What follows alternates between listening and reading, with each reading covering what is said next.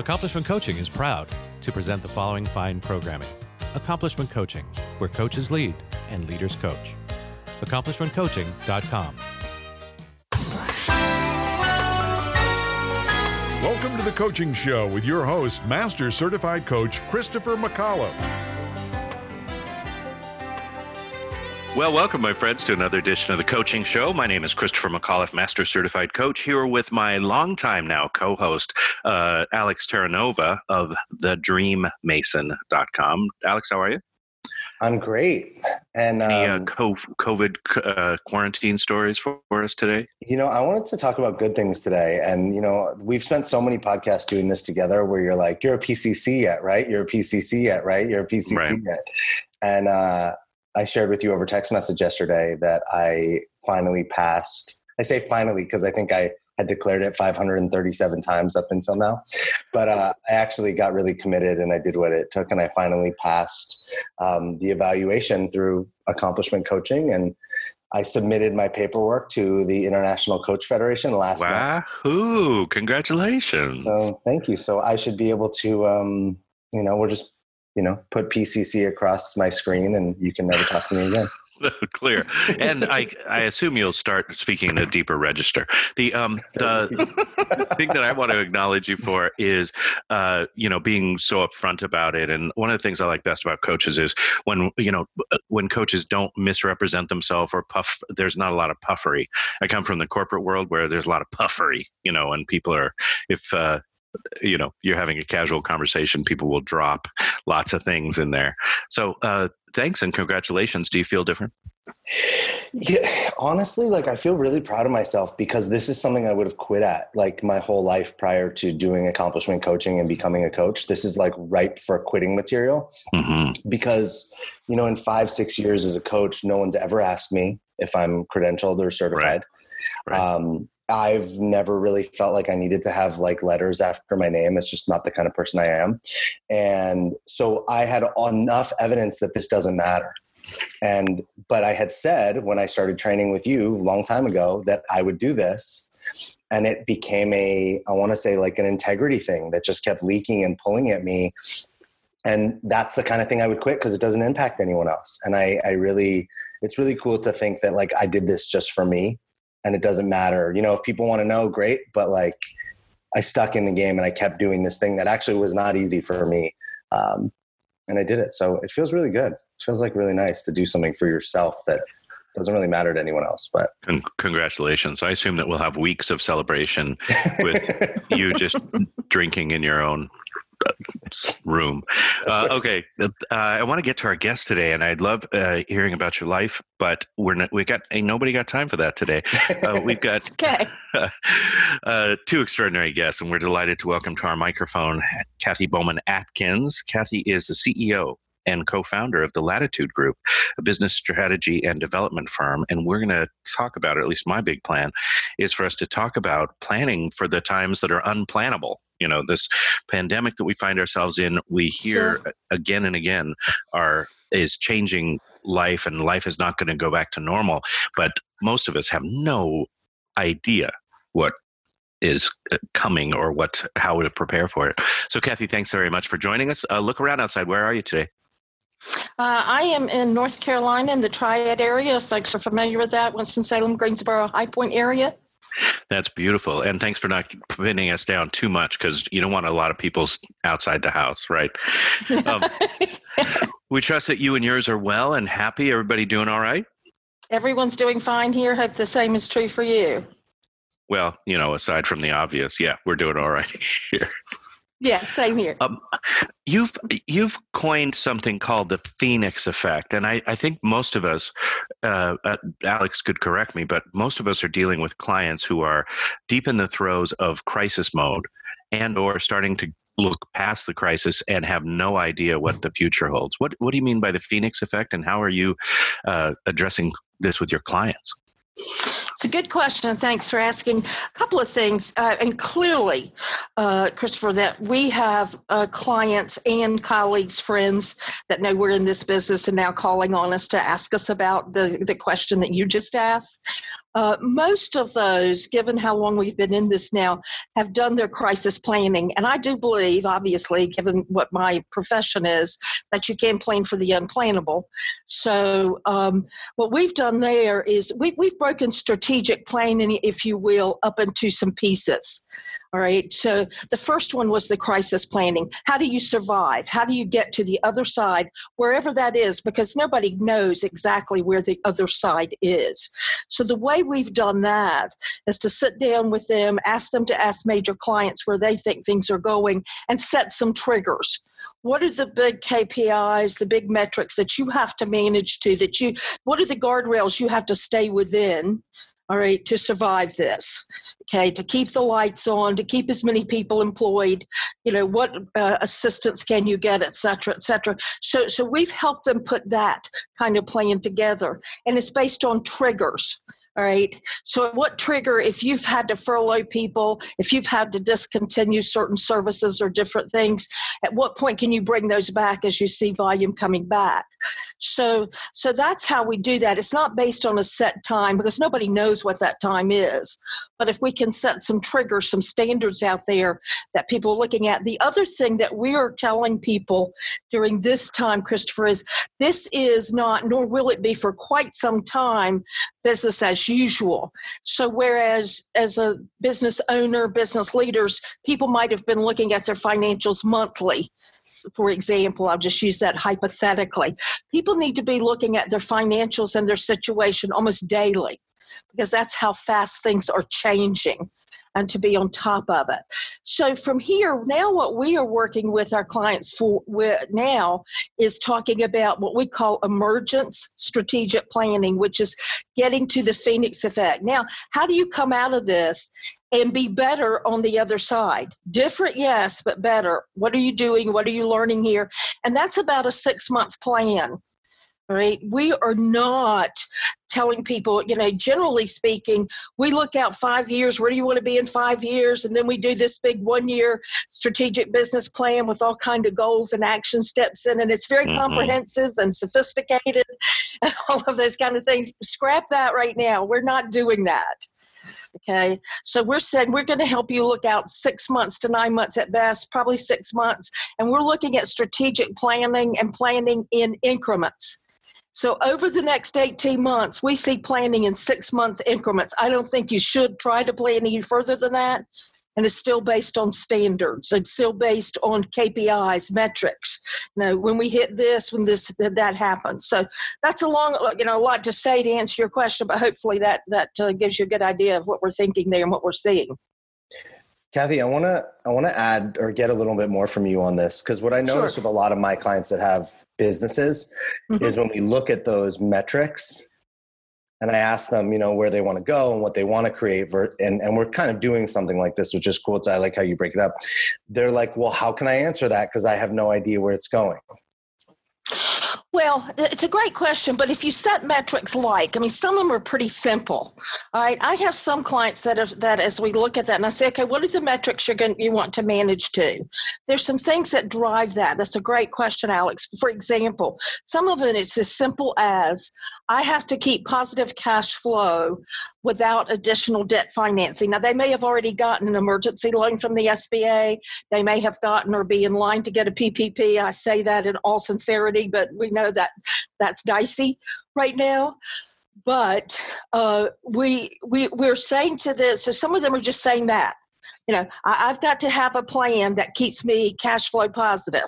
And I got to be looking at that every week. And do I need to be making adjustments? We make the adjustments based on the other thing in planning at this time in a crisis mode, Alex, and I'll get more into the metrics in a minute, but this is important, is to assume the worst. And I know that sounds terrible. And by assume the worst, I mean, forecast your expenses the most liberal. In other words, the highest that they could be, but the minimum that you're going to try to keep them, and forecast your income, your projected revenue, as the most conservative. What's the least that I think that we're going to get? And there are certain ways to make some assumptions there. So given all of that, other people may say, you know what, I have obligations at the bank. And my banker says, okay, that I have to meet covenants. And this is the covenant I have to meet. And different people have different covenants with the bank. It may be based on EBITDA, which is earnings before income tax, interest taxes, amortization, et cetera. It may be net income. Okay. It may be some are based on receivables. Okay. And they sweep based on receivables for that. So they're different. That is maybe a metric that you can't avoid, that you have to do. Some people look at and say, okay, during this period, my operating expense, which a lot of people abbreviate as OPEX, okay, the industry standard is 16%. We've got to be at 14%. If that starts getting out of kilter, we have to make some more adjustments. So it is about unknowns, but you're using metrics to help you manage to those unknowns. As things change, oh, this metric's out of kilter, I need to make a change. Does that answer your question, Alex? Sorry, it was on mute. It does. Yeah, what I heard you say was that you're kind of coming up. I love that you said, hey, forecast the expenses the most liberal and the projection revenue at the most conservative. Right. And then I think the key point was if you're not on it every day, you can't adjust fast enough. That's right. In this environment, that's absolutely true. I know that we're kind of asking the impossible because we're talking about thousands of coaches and tens of thousands, of clients.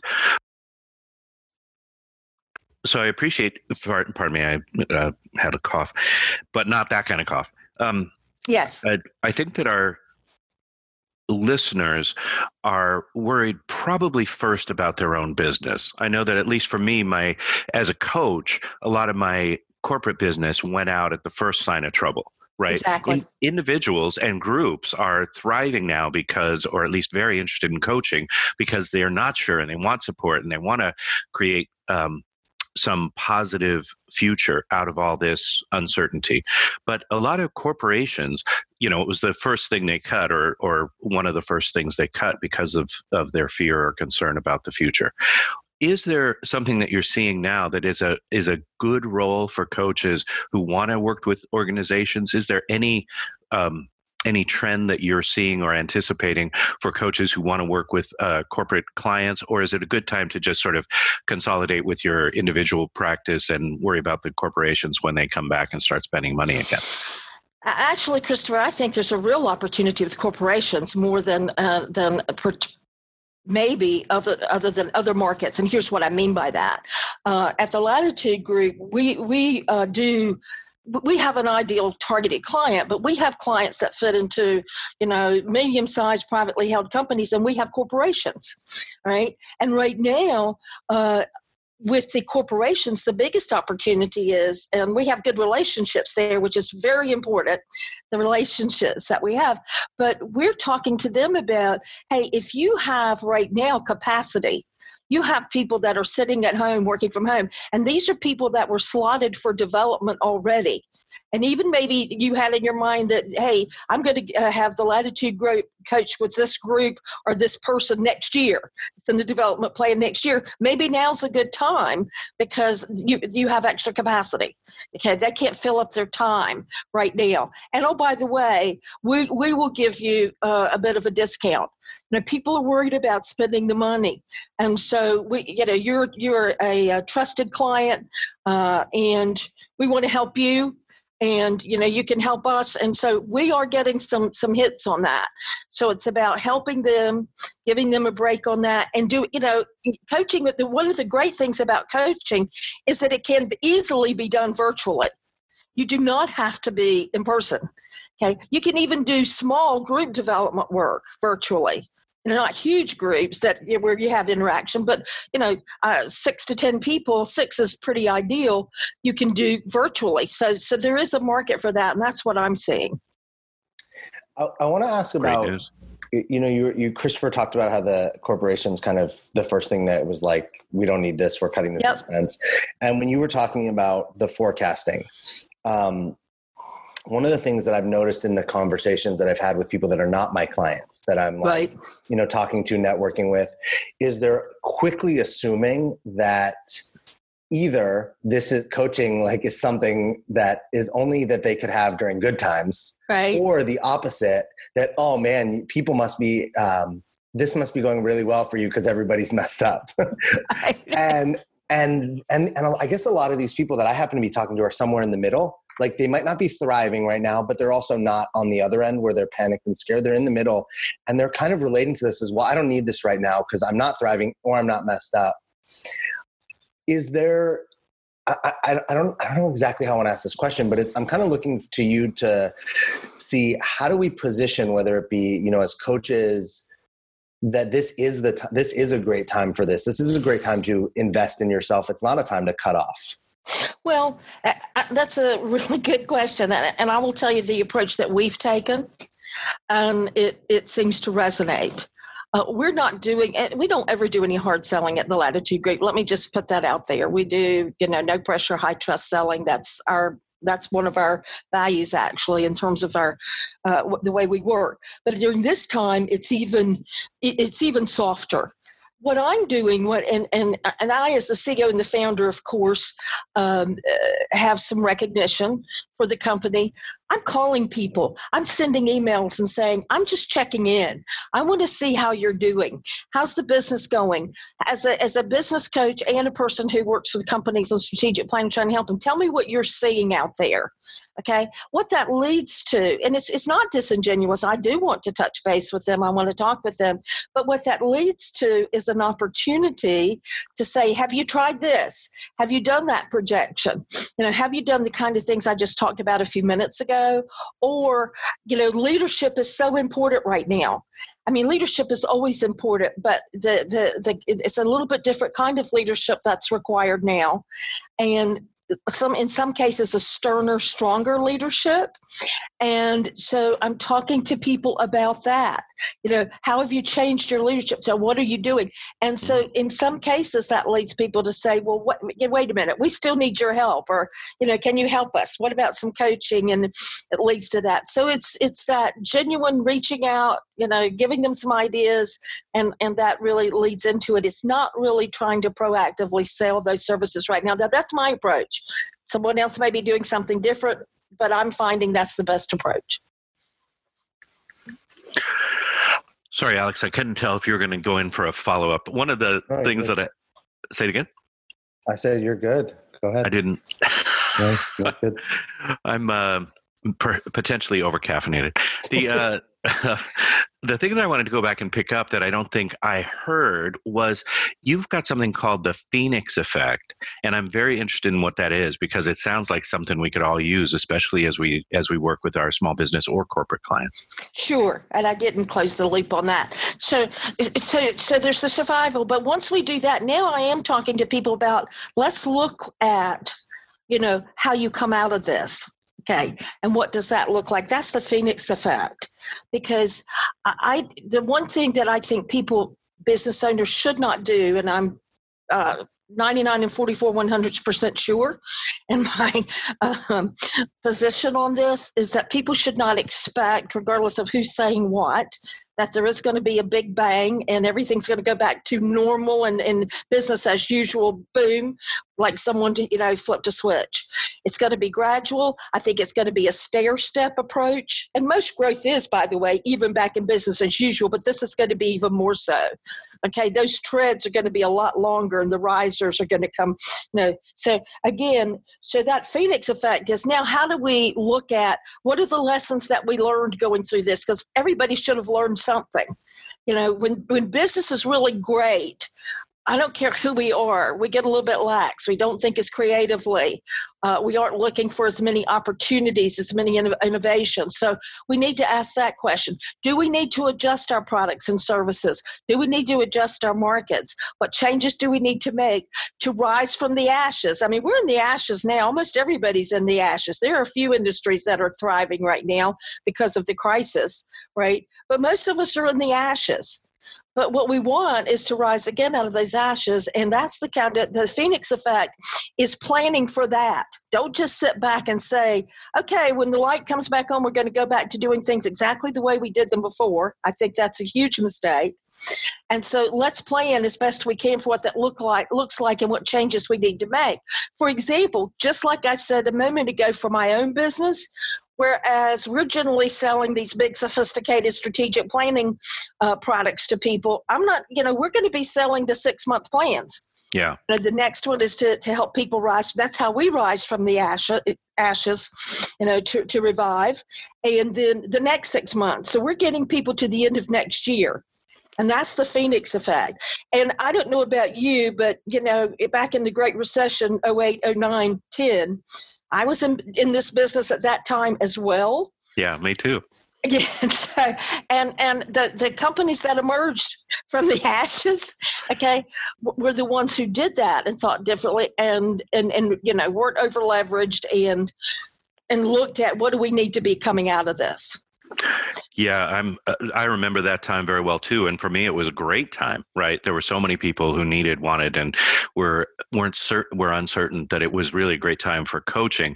But again, mostly at that time as well, individuals, because a lot of corporations, as we've talked about. I'm interested in the notion that we as coaches can make different offerings right now.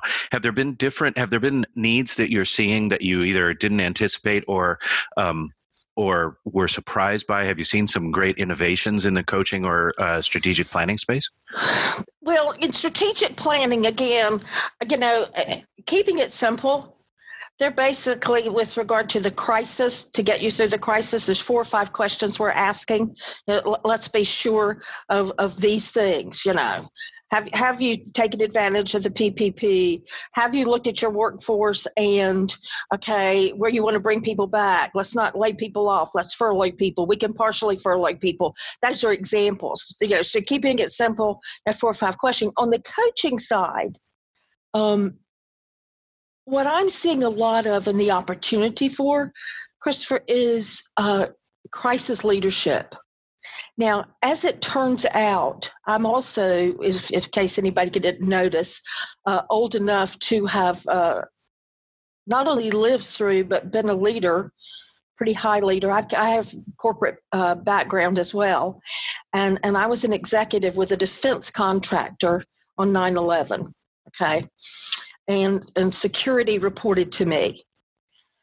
And I can tell you that I use this story a lot in my coaching when I talk about crisis leadership. But and people listen to it and they think, oh, yeah, that's a great story and I like it. But now it's coaching to it because I talked to people about the kind of leadership that was required that day and that week and et cetera. And it was different, okay, than the normal leadership.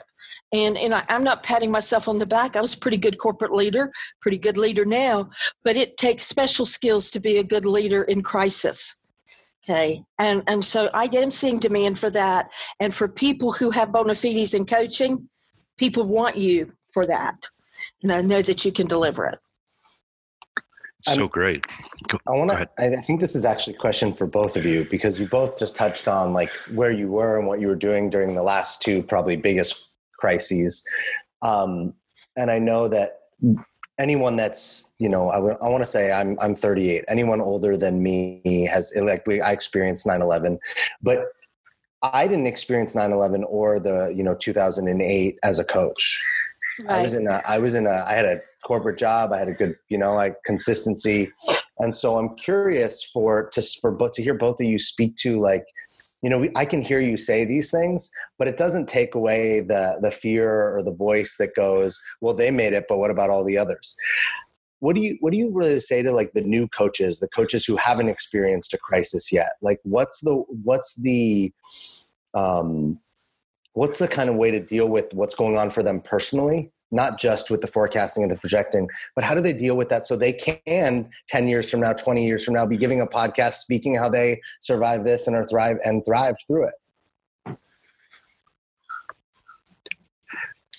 I know my answer. Kathy, do you have yours? Yes. Okay. Same time. CEOs first. Okay, CEOs first. You know, what I say to people at this time to coaches, and I really think it's true all the time, but people don't listen to this lesson all the time, Alex, is you really have to be your authentic self. You really have to have the best interest of other people at heart. Whenever I am getting ready to coach, a situation comes up that I'm feeling anxious about, this is my barometer. If I'm feeling anxious, it means I don't have clarity, or I'm not authentic, or I'm not aligned in some way for that, and I have to get there. And that's what, in crisis coaching, that is absolute. You know, you have to be so centered, and that's what you have to tell people. Keep your eye on the ball, okay? Be centered. Know what it is that you're trying. When you know what is the priority, it's easy to block everything else out. It's when there's a bunch of noise, and that's what you have to help people to understand. Don't be drawn into everything. You know, keep your center. You know, keep focused on what's important, who you're coaching, what their needs are, but that's really what's important, and be authentic. And I feel like Kobe Bryant and Michael Jordan had a little version of Kathy in there. In those I wish. playoff games. I wish. The thing that I would point to, I love what you said about authenticity and space. And I think that self-care and some version of mindfulness, it doesn't have to be, you know, a 2-hour or 3-hour meditative practice, but some way to sort of clear so you can be fully available and present for your clients.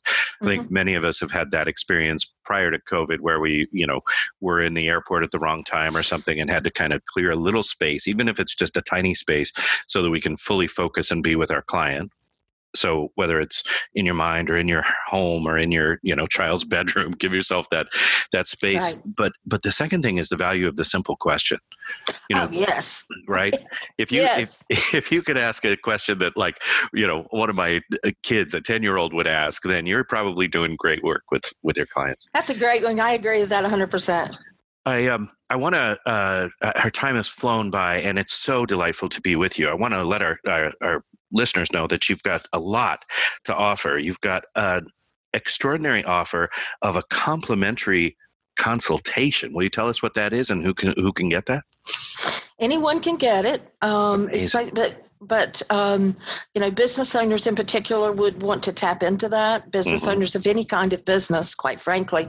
And it is going back to something I said earlier. I know you know this, Christopher. Alex, you're learning this. You probably already know it. You can accomplish a lot in an hour as long as you're prepared and you're focused. Indeed. And so what we're doing is, hey, here are the key questions. We're going to ask you these key questions, and we're going to go down the line, and you're going to leave there with, you know, some action items, some answers, some things you need to go look at, etc. So they're going to come out of there with real things that can help them, you know, with their business in this time. So that's what that's all about. It's such a generous offer. And the website is Latitude Group. And I'm going to spell it because some people like me are spelling challenged. LATTITUDE group.com.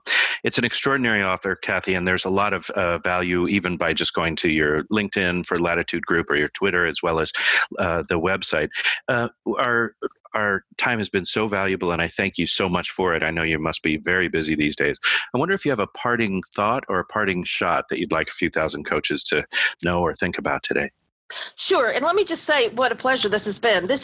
You guys are really great to interact with. You really set a great tone. I understand why you're successful and people listen here. You're so kind. Thank you. No, it's just absolutely true. But my parting shot is this. It's been a little bit woven into what I've talked about, but very explicitly is, if business leaders think I'm going to get my PPP and that's, you know, my payroll protection plan loan or even my emergency disaster loan, and then everything's going to be okay, you know, and that's the answer to everything. Okay. And I'm just going to sit back and wait for this to be over. That's a mistake. Don't sit back and wait for this. You need to be as proactive as you can, again, but not setting too solid, too hard of guidelines, what I call, again, guardrails. And don't expect it to be business as usual, maybe ever again, but not anytime soon. Those are the two things. Beautiful. Such a great reminder and so kind of you. Thank you again for being with us. The website is Latitude Group. The voice is Kathy Bowman Atkins. Thank you so much for your work and for being with us today. Thank you. It's been a pleasure. Thanks. Did you learn something, Alex? Yeah. I mean, I think first of all, Kathy's tenacity. Indeed. Like the tenacity, the rigor, the focus, but also like the humanity. You know, like I feel like I could sit next to Kathy at a diner and like we could chat it up and she would be like, man, this lady's great. I don't know who she is, but she's great. But then I feel like if I walked into a boardroom and she was talking to us like she just did, I'd be like, whoa, this lady's like just the two sides. And I think what's great about that is it speaks to what she was talking about the being authentic, best interest and coming from the heart. It can show up in those like two different places, and it shows up as like, you know, humanity, but also as power. Very good. Well, if you found that valuable, you're going to like our next guest as well. Tired of presentations with no impact, no inspiration, and no traction?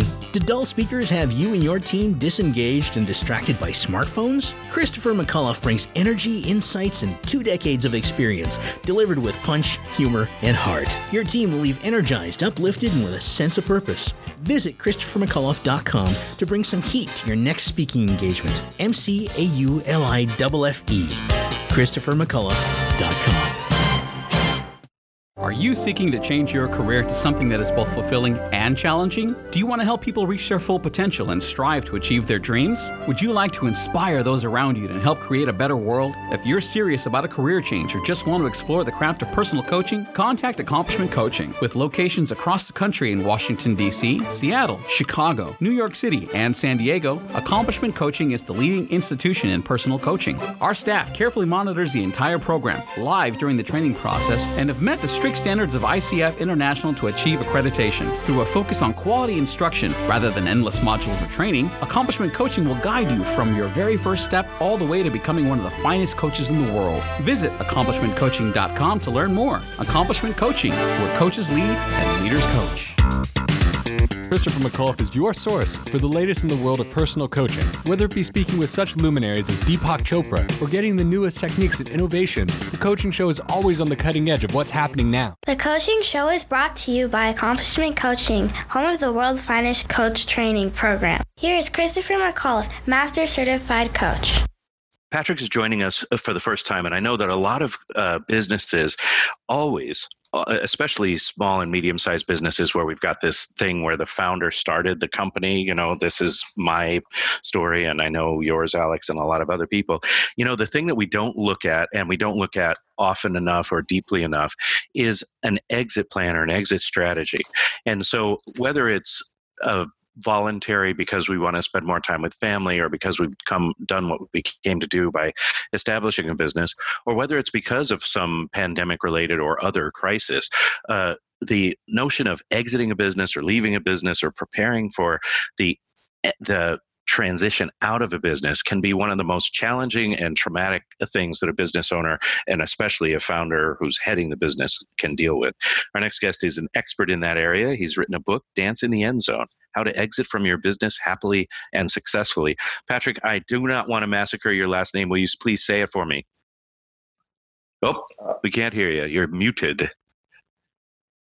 And you go for it. There we go. There you It's all right. Christopher, nobody will touch it. It's pronounced Ungashik. Ungashik, just like it looks. Just like I it don't know looks. why I messed with that. When you reverse engineer it back into the original German, it means clumsy or incompetent. No, So never say that again. It's probably good to stay away from it for multiple reasons. I see. Patrick, thanks so much for being with us. Hey, look outside. Where are you? Atlanta. Oh, Atlanta. Wow. Do not go outside. I don't care what the governor says. Okay. You are the founder of Navix Consultants. You can find them on the web at NAVIX-consultants.com. That's NAVIX-consultants.com, but also, of course, on the LinkedIn and all the places. Patrick, what's the number one thing? If you could holler from the mountaintops something to all business owners, especially those that are founders, about a big business exit, what's the one thing you would have everybody know? The best day to have an exit strategy laid out is the day you start your business. Wow. And the second best day is today. That doesn't mean you're going anywhere today. But just stop and think about it. Who would tie up 20, 30 or more years of their life and 80, 90% of their net worth and most of their career hopes and dreams and countless jobs and valuable customers? Who would tie all that up in an entity without knowing how you're going to unwind and unbundle all that without doing harm? Yet that's what entrepreneurs do on a pretty regular basis. And it's interesting because most of us, and Alex is closer to the beginning of his business. I've been in business for a while. We're celebrating 20 years of success, and I'm at the point where I feel, I noticed this week that I feel more beholden or more responsibility towards the people who are working in the business than to my own needs or wants or intentions. And Alex is at the stage of his business where he's still, like if it goes poorly, he can eat ramen and peanut butter. And if it goes well, he can, order out from the finest restaurants. But it's that doesn't help. That actually, I think that's a really important thing. I think for I often think that life really starts when you either get married or have kids because there's other people that suddenly depend on you. Maybe if you're young and you're taking care of your parents or something, but when it's just we can get pretty scrappy and survive if we have to, if we need to. But I also think it's a handicap to what you're saying, because I can go, whatever. Where I think it actually takes another level of resolve to go, wait, I need to do this for me because I don't want to eat ramen. But, I think there's something to say about I'm very interested to hear why I would even want to plan an exit strategy when I'm like, what's the point of that? I'm not going anywhere. Right. So a couple of things. I think very few business owners, it's only about the money. I mean, you're right, Christopher. If you've had some degree of success, then hopefully you've had a chance to build up perhaps some personal wealth outside the business and be less financially dependent on it, certainly on a day-to-day, month-to-month basis. But then other causes and concerns and relationships creep into the picture. And in 30 years, I can count on one hand, single digits, the number of owners that I've ever met who said, I don't really care about my people, or I don't care what the customer experience is after the fact. Most of them, I could give you some names. I'm just kidding. Right, probably. I'm not saying we're all saints, but most of us recognize that our people contributed to the success along the way and want to make sure that their employees are treated with some dignity. And most of us recognize that there's a certain set of values and norms and standards that apply, written or unwritten, that applied with regards to serving the customer and client. And we don't want to see those trashed after we're gone. And so you're right, that set of desires and desired outcomes of things that we want to achieve and we want to avoid occurring, every client and every business is different, but there's some pretty common themes there with a lot of business owners and entrepreneurs. Well, go ahead, Chris. I was going to say to Alex's point, saying that you need to have an exit plan doesn't mean that you're going to be walking out the door. But in the course of building a company, every business leader faces a set of strategic questions that you've got to decide upon, and better to have your ultimate end game in mind before you answered those questions. I mean, Covey said it pretty succinctly, begin with the end in mind. So even if someone's a solopreneur and you've got just yourself to worry about, do you hire? If you do hire, what skill set are you looking to put in place? Do you need the physical overhead and cost structure of an office? What about your brand? Do you spend money on building brand value? Do you try and create value that exists beyond you? Those are all strategic questions that come up in the lifespan of any organization, any company.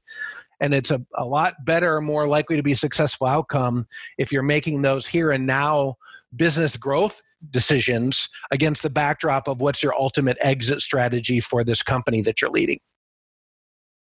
So I get exit could also be interpreted as like, hey, where are you going? Where are the goals? It doesn't have to be thought of as like, the way I hear it when it starts is like, oh, well, this didn't work out and this went bad, so we have to like slowly back out the back door before anybody notices. Right. But you're saying this could actually be the exit strategy could be because you succeeded and did everything you wanted, and that means you're done.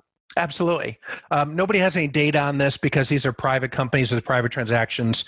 But in our experience, I would tell you about 2/3 of successful businesses and their owners, they exit at a timetable not of their choosing. because somebody walked in the door, there's a knock, there's an email that came in, a phone call that said, hey, are you interested in selling? That's the pleasant scenario that can lead to some really happy outcomes. But then there's also the what ifs. What if you get sick? What if something traumatic happens in your life? But either way, yes, you want to have at least some intentionality around your longer term goals and your desired outcomes. At the same point in time, you got to recognize that you might not control the timetable. Sorry, I know Christopher has since we're all recording remotely, Christopher has a garbage man outside. I didn't know if he was going to jump in or not. Yeah. So if we're looking at people that are, we're in this COVID quarantine economic uncertainty situation right now, and we probably wouldn't want people to react to I probably should be exiting because like just reacting like that. Right. From where you stand, what's the advice you're giving people on their businesses right now? And maybe you can answer this in 3 ways, like new businesses that are somewhere in the middle, and businesses that have been around for a while. Sure. Great question. And you're right. Hopefully you're not reacting, and hopefully you're in a position to be more intentional. I think breaking that out in terms of where the business is on the spectrum is wise. However, I can make a blanket statement, which is the number in the environment that we're in right now, the business threat that this public health crisis presents. I think the number one takeaway for all companies, regardless of what stage they're at, is you got to survive.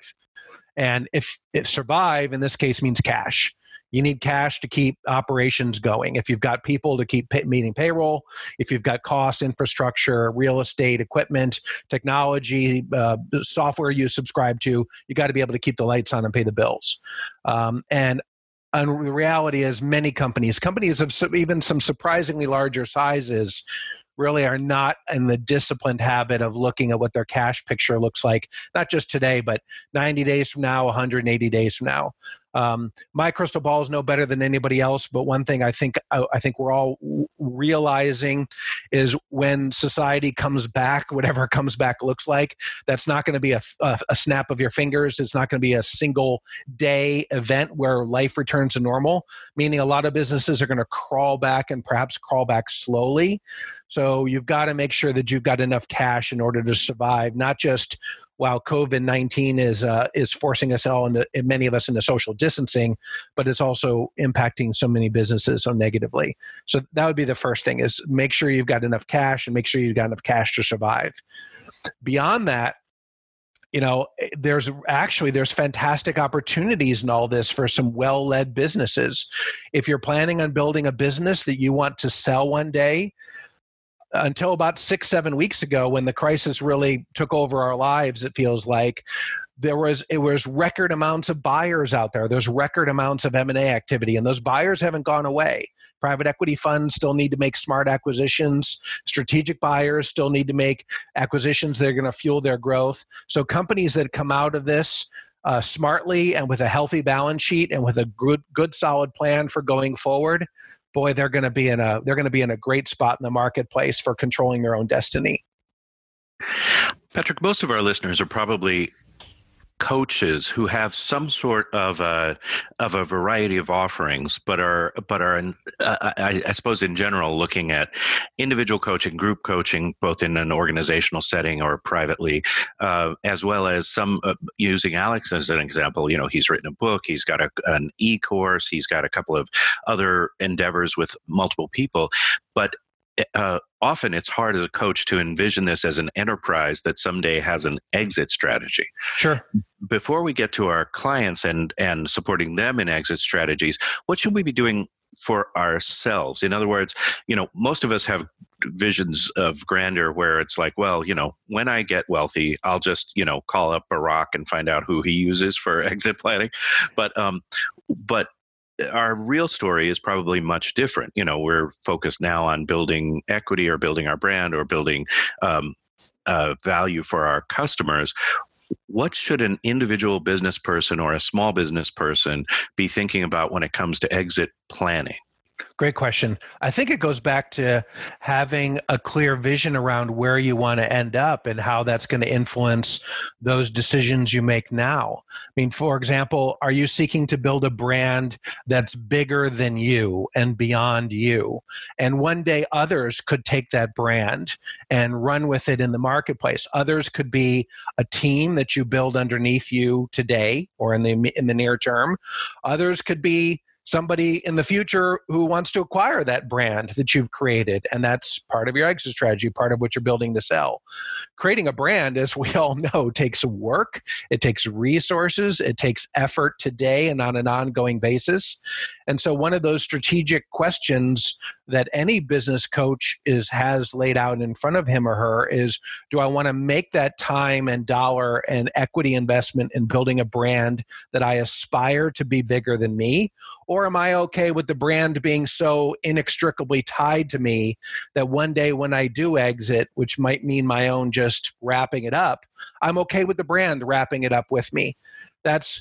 So brand, I think, is a critically important question in front of any individual coach. A second one is, I mentioned this briefly before, is the team. Do I want to build a team underneath me? Do I want to build a team of coaches who use my methods and my methodology and take those into the market and can execute client engagements without me needing to be in the room? That's a very specific kind of team to build that can create value in the company beyond me.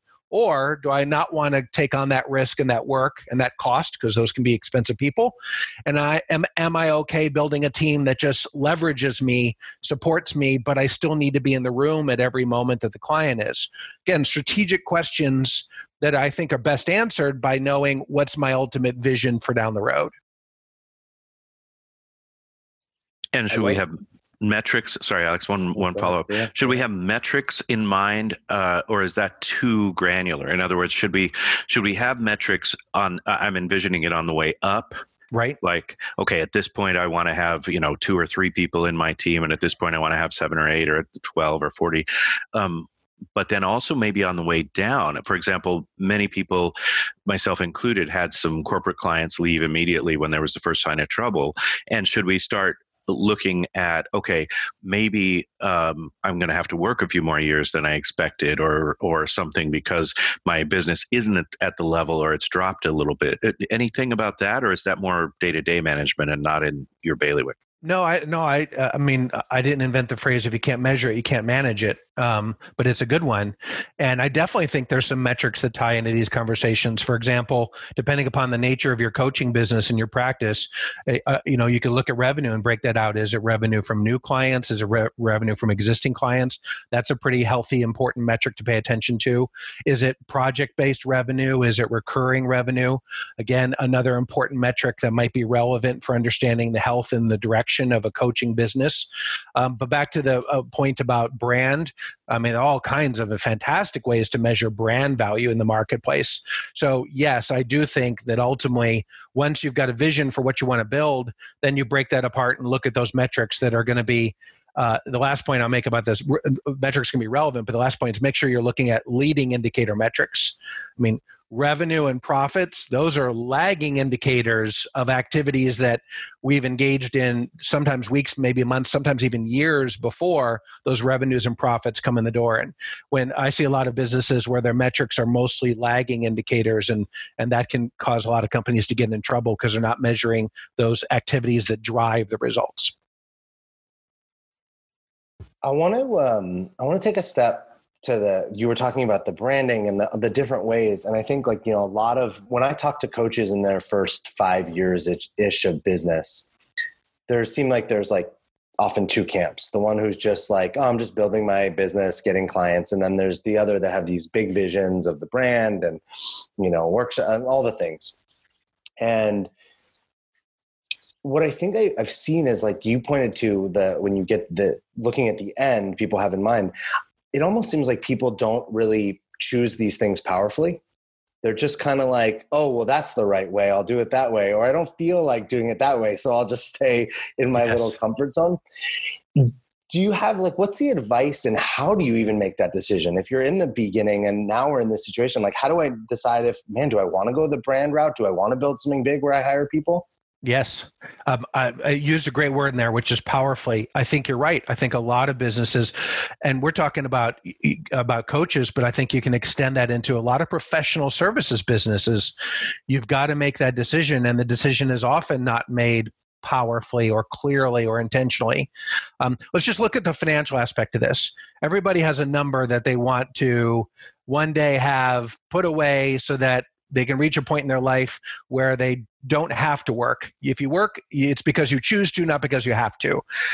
Money doesn't buy happiness, but if you're at that point where you're that level of financially free, you're typically going to be smiling. So that's pretty important to some people.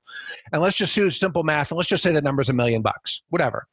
Now, here I am, and if I don't have that $1 million today, but I own my own business, whether it's myself, whether I have a team, it doesn't matter. I've got two ways to get to that $1 million. One is I build something that is bigger than myself, and somebody later pays me for it, and they write a check of $1 million or more date later. Or I've got to, in addition to the money that I need to pay my bills now, I've got to take more profits out of my business each year and set it aside so that it eventually grows to that $1 million. So either way, but I can't do neither, because if I do neither, I'm going to wake up 20 years from now and I'm not going to have the $1 million already. And I maybe didn't build something that someone's going to write me a check for. So you do need to make it intentionally. You do need to make it powerfully, because it takes a long time. If you're working for 20 years, that's $50,000 a year on top of the money you need for today's bills just to put away without any interest or any of that in order to come up with that $1 million. So you've got to be intentional. I think how you make that choice, Alex, and I think that's an important one, is look around you. Look at the business models around you. Find examples of what other people have built, and then really understand the story behind that. So if you do see that coach who leads this program that has this amazing team and a team of coaches underneath him or her and this brand that has incredible value, great. Do you want to build that?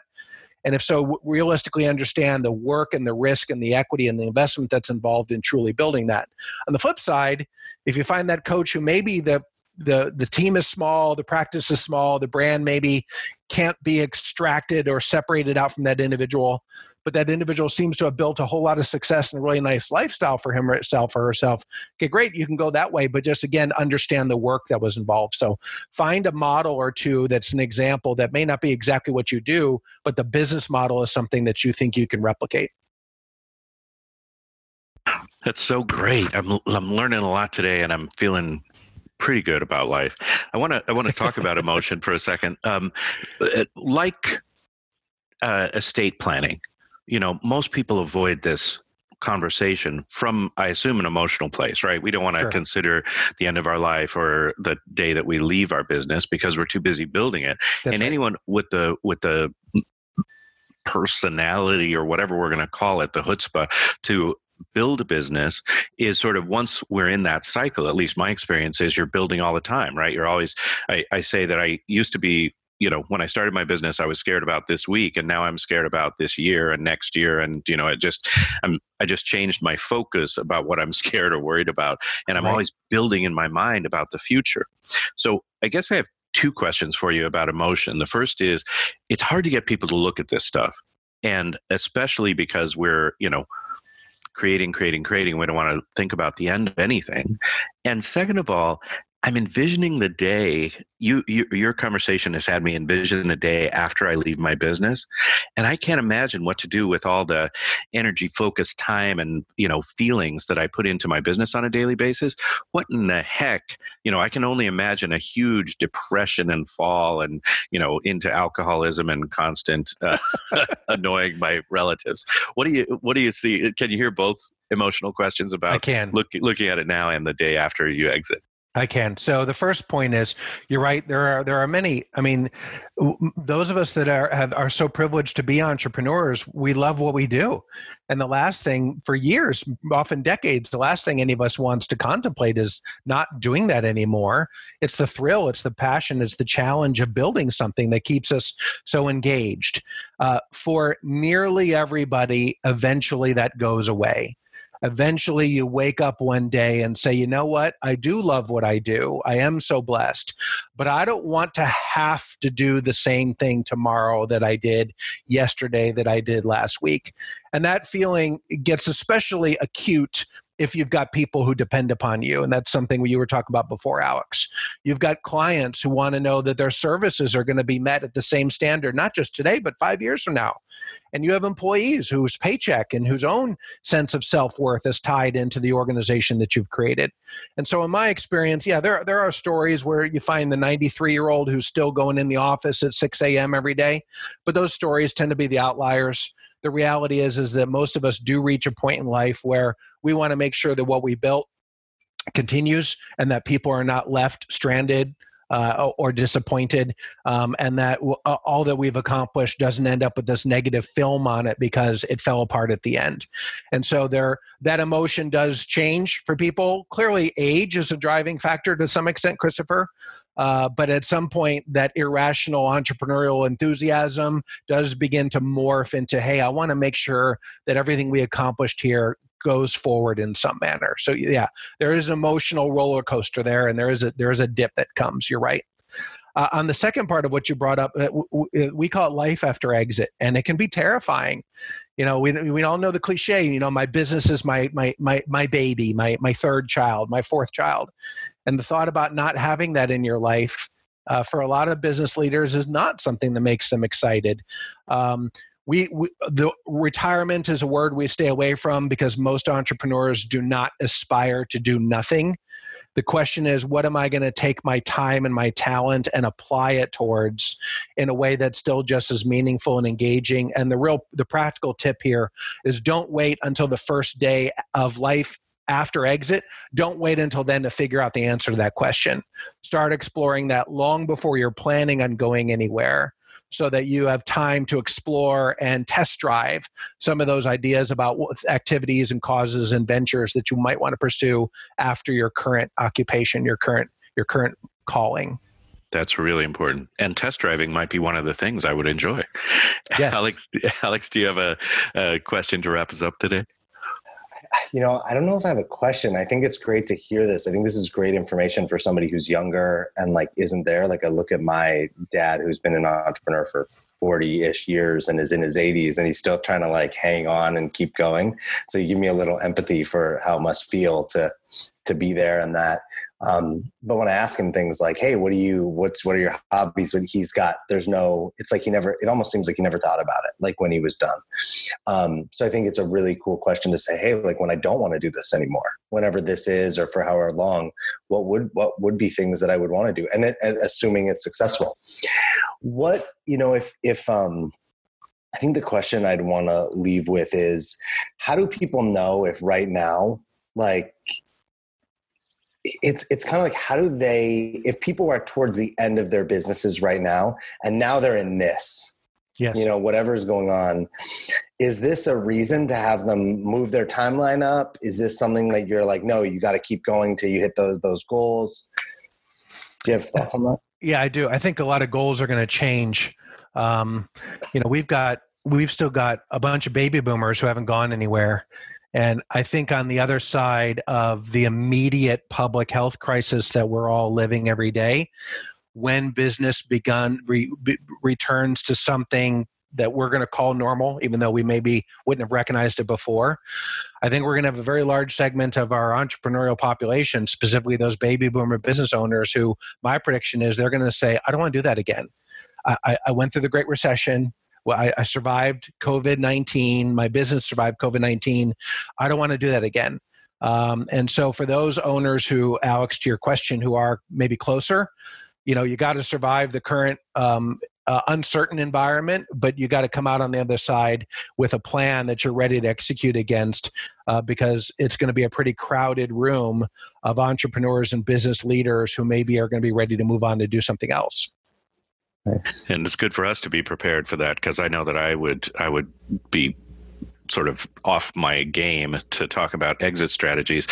So the first place to start is the book. Dance in the End Zone is Patrick's book, and how to exit from your business happily and successfully. And that is a great place to start. You also have some free resources, videos, webinars. Is that all on your website, Patrick? Yes, navexconsultants.com. We've got a whole bunch of white papers and videos and articles to help educate business leaders and owners on these very issues. Yes. Very good. And that's spelled NAVIX, consultants, TANTS.com, navixconsultants.com. Patrick, it's been great to be with you, man. What an important thing topic this is for so many of us in our own business, as well as those of us supporting other businesses and organizations. I want to give you the opportunity for a parting thought or a parting shot today. What would you have a few thousand coaches think of or take with us today? Yeah, if you're working with business, you're a business leader and owner yourself, have that vision laid out for yourself. And if you're advising other business leaders and executives, there's so much of what you do adds value to the exit, because if you're helping people achieve more successful careers and building better businesses today, ultimately you're helping to contribute to their own successful exit. So keep on doing the good stuff that you do. Christopher and Alex, thank you very much. Thank you. We know you need to go. Thanks so much for your time, Patrick. We appreciate you very much. That's Patrick Ungashik. I've been practicing at navixconsultants.com. Go check that out immediately and get some of those resources so that when you're talking with your clients, you can be better informed and support them. Well, that's another edition of The Coaching Show, each and every week bringing you people out on the cutting edge of coaching or just people you need to know about. Man, I thought today's episode was useful and valuable, and I trust that you found the same, my dear listener. Thank you for your attention and your time, and we will talk to you next week. That's it for today's episode. Thanks for listening to The Coaching Show. We will talk to you next week.